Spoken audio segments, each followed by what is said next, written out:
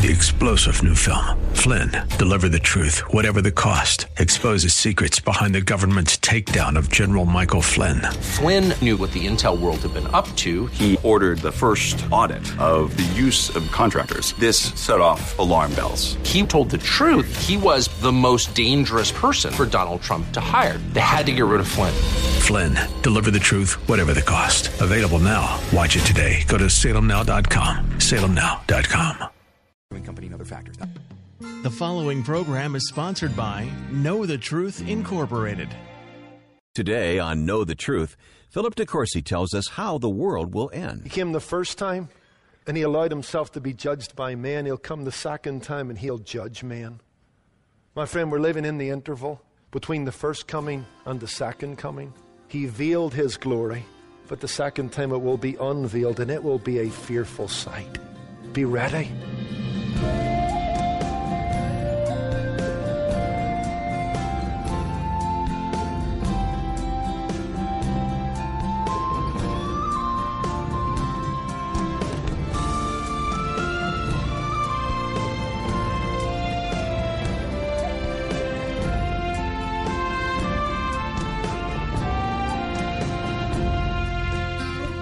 In earlier messages on Know the Truth, Philip DeCourcy presented the setting and signs of the tribulation.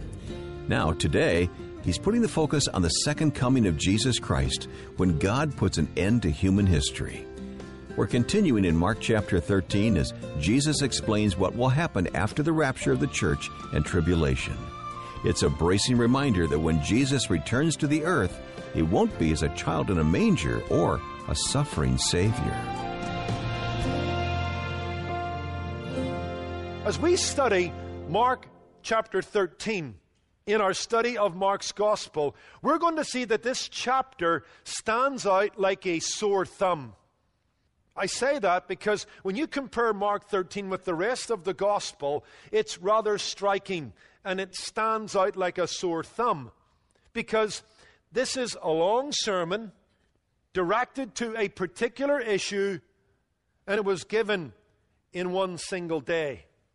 And you know, in our study of Mark's Gospel, this is a fast-paced, action-packed Gospel. It's shorter than Matthew, Luke, and John. It's a condensed version of the life and times of the Lord Jesus Christ. It's dramatic. It moves along at a clip and at a pace. And yet here we come to Mark 13 in a Gospel that's fast-paced, action-packed, and all of a sudden we have a very long discourse given by Jesus on a particular day focused on one subject. So it's kind of standout. It's in a category by itself. It sticks out like a sore thumb. And the subject is prophecy.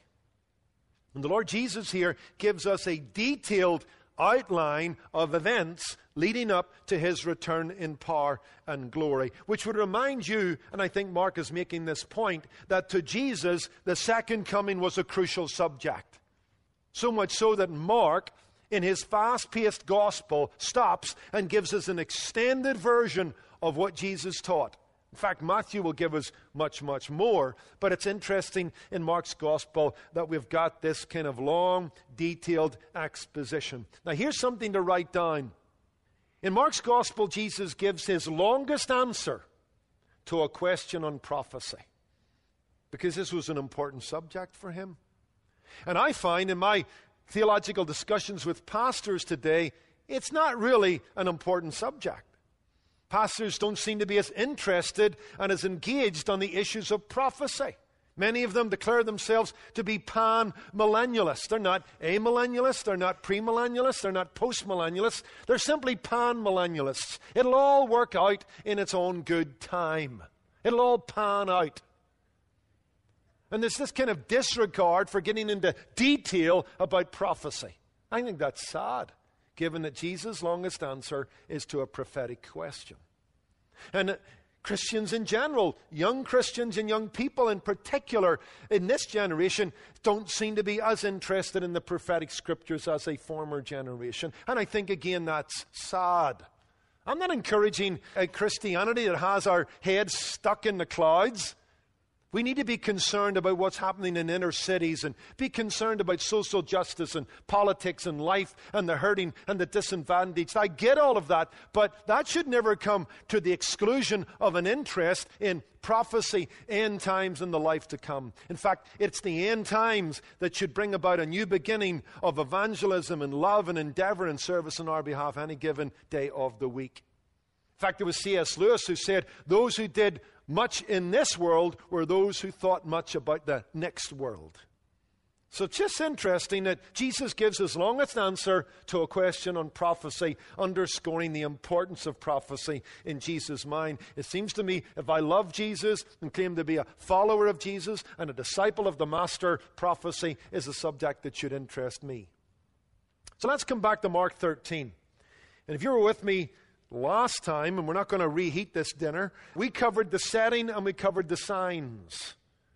We covered the setting and we covered the signs, verses 1 through 4, and then verses 5 through 23. I want to pick up at verse 24 and what I call the second coming. This is the third thought, the second coming. Because following this grave time of great tribulation, Jesus will return. Jesus wants us to know that his ascension into heaven was not the finale.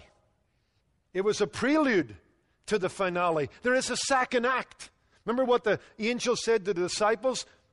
This same Jesus, who you saw being received into heaven, will someday return from heaven in a similar manner. There's going to be a second act. Jesus is going to come back again. There are three parts to your Bible, right? The Old Testament, he is coming. The New Testament, in the Gospels, he has come. The book of Acts, the epistles, and the Revelation, he is coming again. That's your Bible in three great parts. He is coming, he has come, but he's coming again. A second act. There's going to be a finale, and Jesus tells us about it here in verse 24. After that time of great tribulation, when at the beginning of that time you'll have the birth pangs, you'll have those signs that will be repeated and become more and more as the delivery of a new age comes about. Wars, rumors of wars, persecution, deception, false Christs. Then you have the beginning signs that will mushroom into the big sign, where you have the abomination of desolation, you have the appearance of Antichrist, who will declare himself to be God in a rebuilt temple. And that's what Jesus says. After these days just described, that time of tribulation, the sun will be darkened, and the moon will not give its light. The stars of heaven will fall, and the powers in the heavens will be shaken. Then they shall see the Son of Man coming in power and glory. Amen. We agree with John, even so come, Lord Jesus. This is the second coming, when human history ends at Jesus' feet. Think about that. Human history will end at Jesus' feet. That's why you should begin every day of your own personal history at Jesus' feet, because it's all going to end under his lordship. So you better be living under his lordship and following his ways and his commands. Now, I'm not going to spend a lot of time on this. We've covered this in other sermons, and I want to get to the practical application of this message, which I believe is always important to the Lord Jesus. But let me note for you several things that will accompany his second coming, the marks of his second coming. And remember, we would make an argument here at Kindred, this is in distinction from the rapture.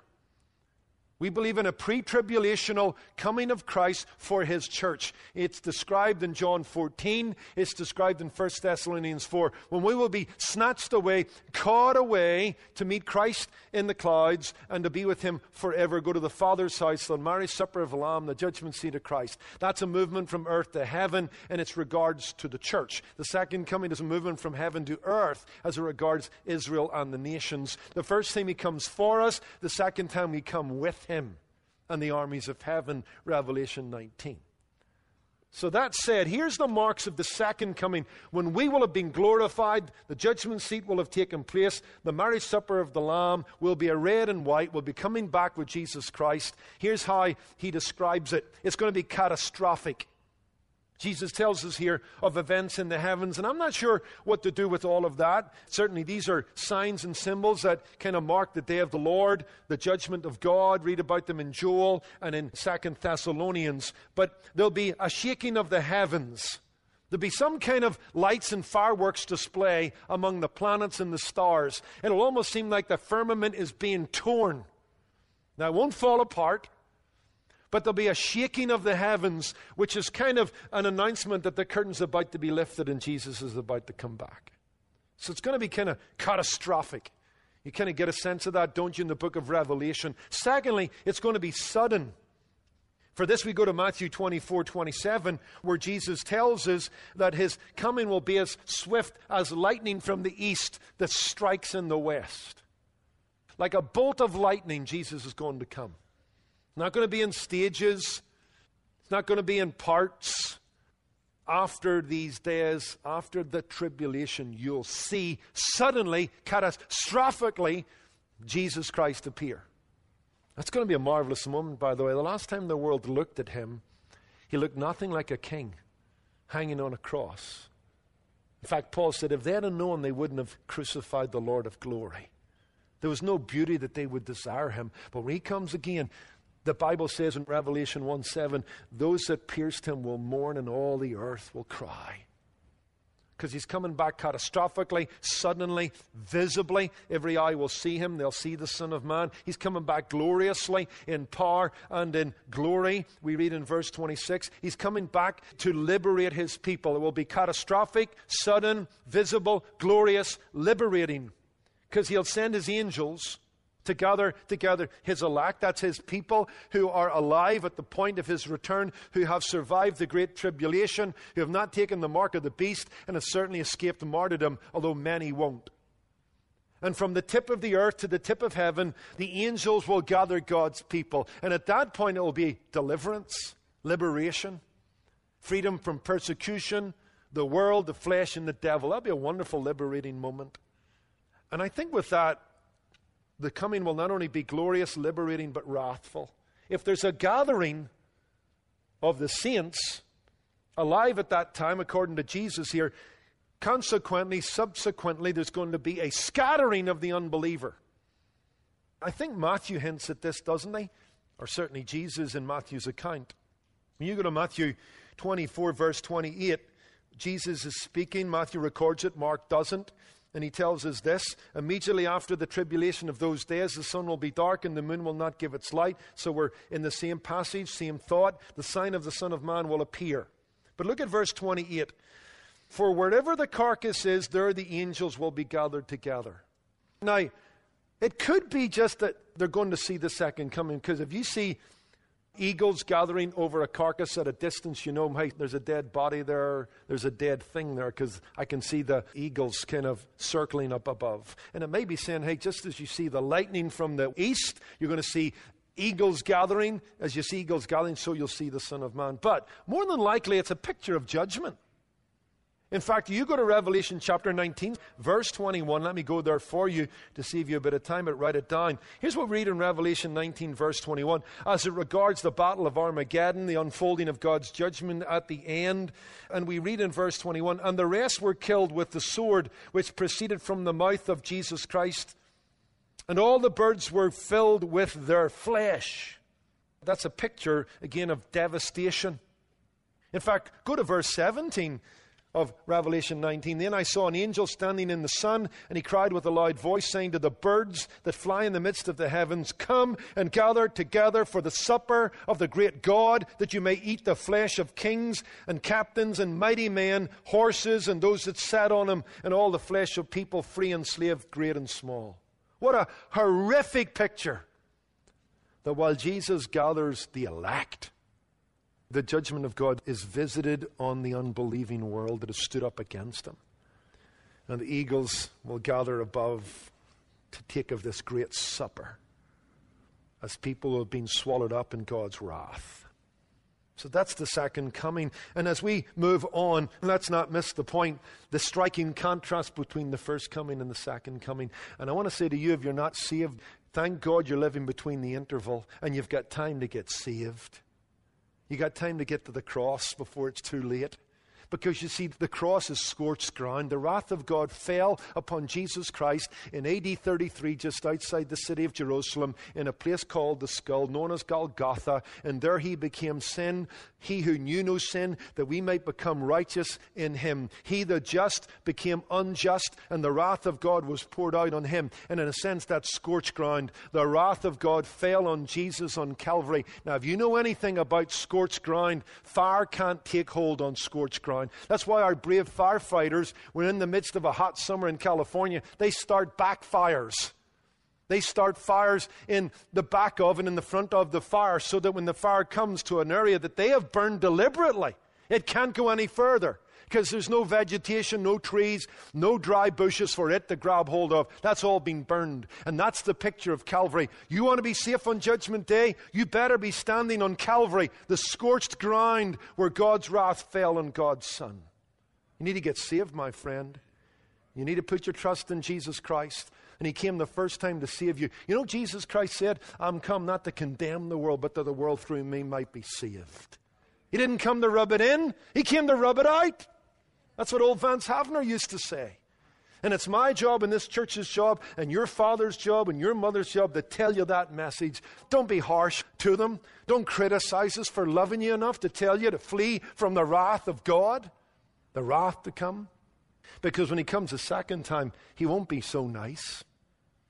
He came the first time and he allowed himself to be judged by men. He'll come the second time and he'll judge men. Pilate will be judged by Christ in the second coming. He came the first time and they crowned him with thorns. He's coming the second time. He'll be crowned with honor and with glory. He came the first time and he said, come to me, all you that labor and are heavy laden, I'll give you rest. Come to the waters of life. If you don't come, he'll come the second time and say, depart from me. I never knew you. I gave you a chance. I waited. I was long suffering. I appealed through the conviction of my spirit and showed you me through my people. And you said no. When he came the first time, he submitted to the rule of human government. The second time, all the kingdoms of this world will become the kingdoms of our God and Savior.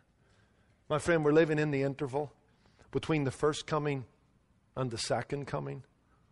He veiled his glory, but the second time it will be unveiled, and it will be a fearful sight. Be ready. For in such an hour as you think not, the Son of Man comes. That's what brought me to Jesus Christ, that verse. I hope it moves you towards the cross and the eternal salvation. That's the setting, that's the signs, that's the second coming. Well, we've got to keep moving. The summons. The summons. This is verses 28 through the end of the chapter. Because Jesus here moves from details to duties. He's outlined all the details that will describe the events of the last days. But now he moves to duties. He moves to the things that the last days generation should do. Remember, we made an argument that verse 30, this generation will not pass away, is not Israel. It's a description of the generation that will be alive to see all of this. That will certainly include many in unbelieving Israel, but it will include the Gentile world. Jesus is simply saying there's going to be a generation who will see the beginning of the signs. They'll see the big sign. They'll be alive after these days to see me coming in power and glory. And you know what? If you're believing during that time, if you're part of the elect, if you're one of my followers, then I've got several things to tell you about how you ought to live.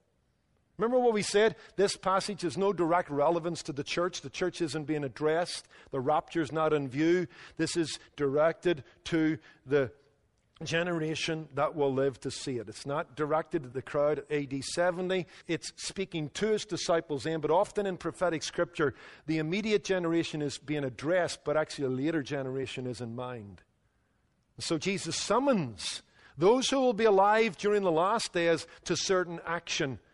When I was at the Master's Seminary, Dr. George Zimmick used to say that biblical eschatology is an ethical eschatology.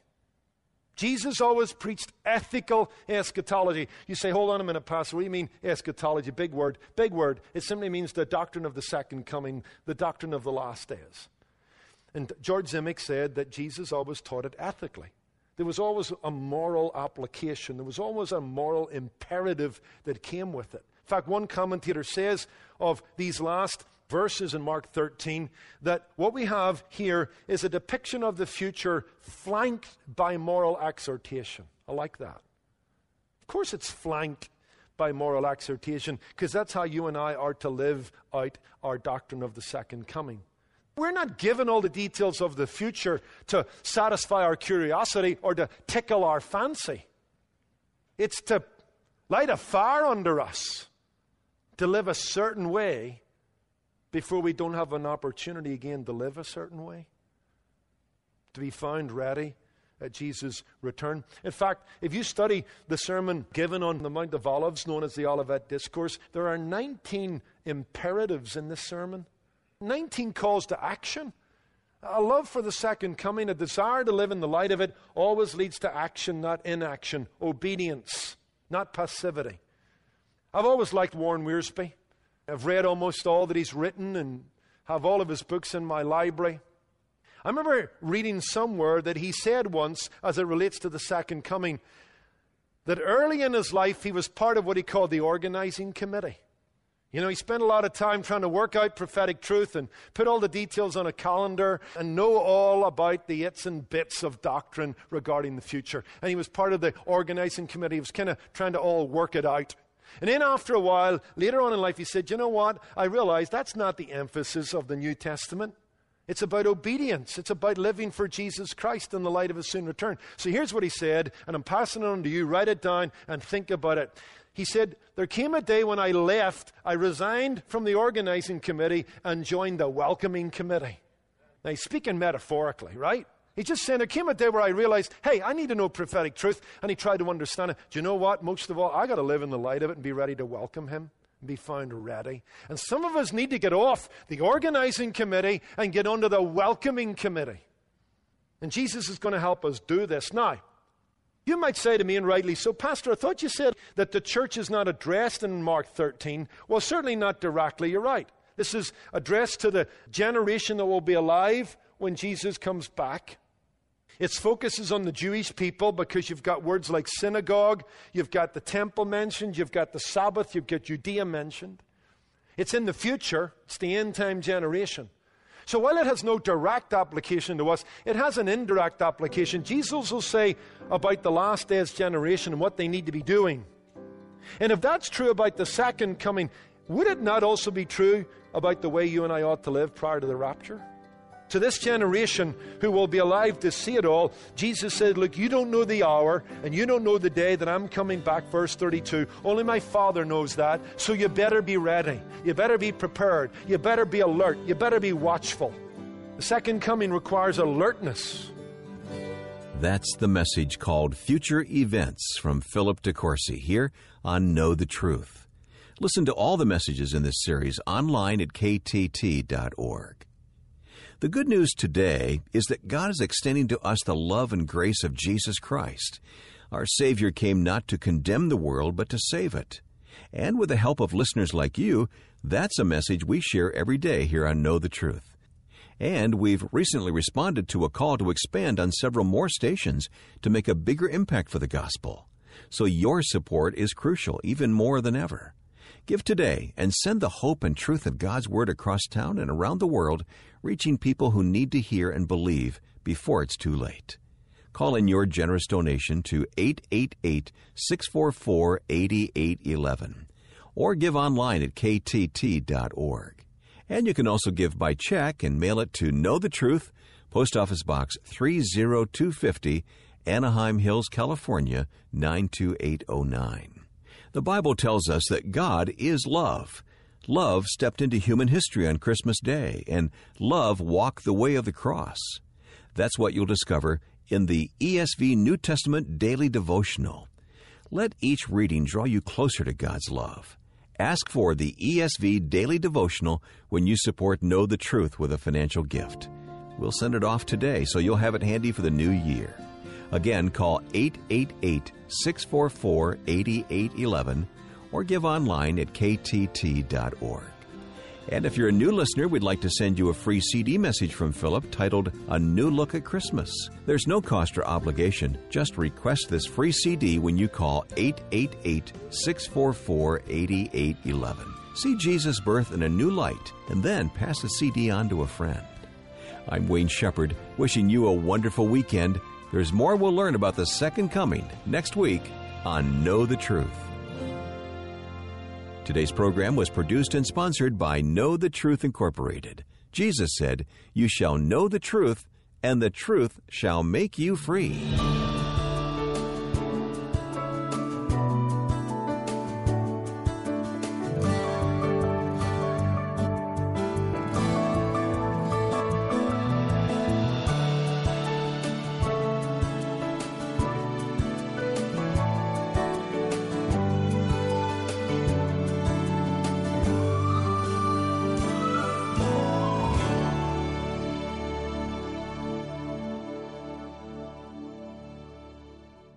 Hi, WAVA's Chris Roth, and recently one of our staff members here at WAVA used 50 Floor and could not stop talking about the positive experience they had with their new flooring installation. First, the process is simple and easy. They bring the showroom to you while offering a wide variety of flooring options. No reason to drive all over town. Also, on the day of installation, you don't have to lift a finger. They move your furniture, take up and haul away your old floors, install the new floors, clean up, and then they're out of there. Now until the end of December, you're going to save big and receive 60% off all carpet, hardwood, laminate, tile, and vinyl. Sale ends when the holidays are over. Plus, if you use the promo code WAVA, you'll receive an extra $100 off. 50 Floor also offers interest-free financing until 2019 if your purchase is paid in full. Call 877-50-FLOOR or go to 50floor.com. Schedule your free in-home estimate. Celebrate the holidays with new floors. Remember to use the promo code WAVA to receive an additional $100 off. Call today, 877-50-FLOOR or 50floor.com. Call 877-50-FLOOR. Pick up the phone, we'll be knocking at your door. Details and licensure at 50floor.com. At WAVA. 3-star General Michael J. Flynn, head of the Pentagon Intelligence Agency, knew all the government's dirty secrets. He was one of the most respected generals in the military. Flynn knew what the intel world had been up to. He understood its funding. He ordered the first audit of the use of contractors. This set off alarm bells. The explosive new documentary, Flynn, Deliver the Truth, Whatever the Cost, uncovers the facts behind this scandal. Flynn told the truth. He was the most dangerous person for Donald Trump to hire. I find out the worst enemy that I'm going to face in my life is right here in America. They took my assessment and they wanted me to change it. And I was like, I'm not changing it. They had to get rid of Flynn. With in-depth interviews, archival footage, and never-before-seen personal records of the man behind the headlines. I just felt like I was drowning. Flynn, Deliver the Truth, Whatever the Cost. Available now. Watch it today. Go to salemnow.com. salemnow.com.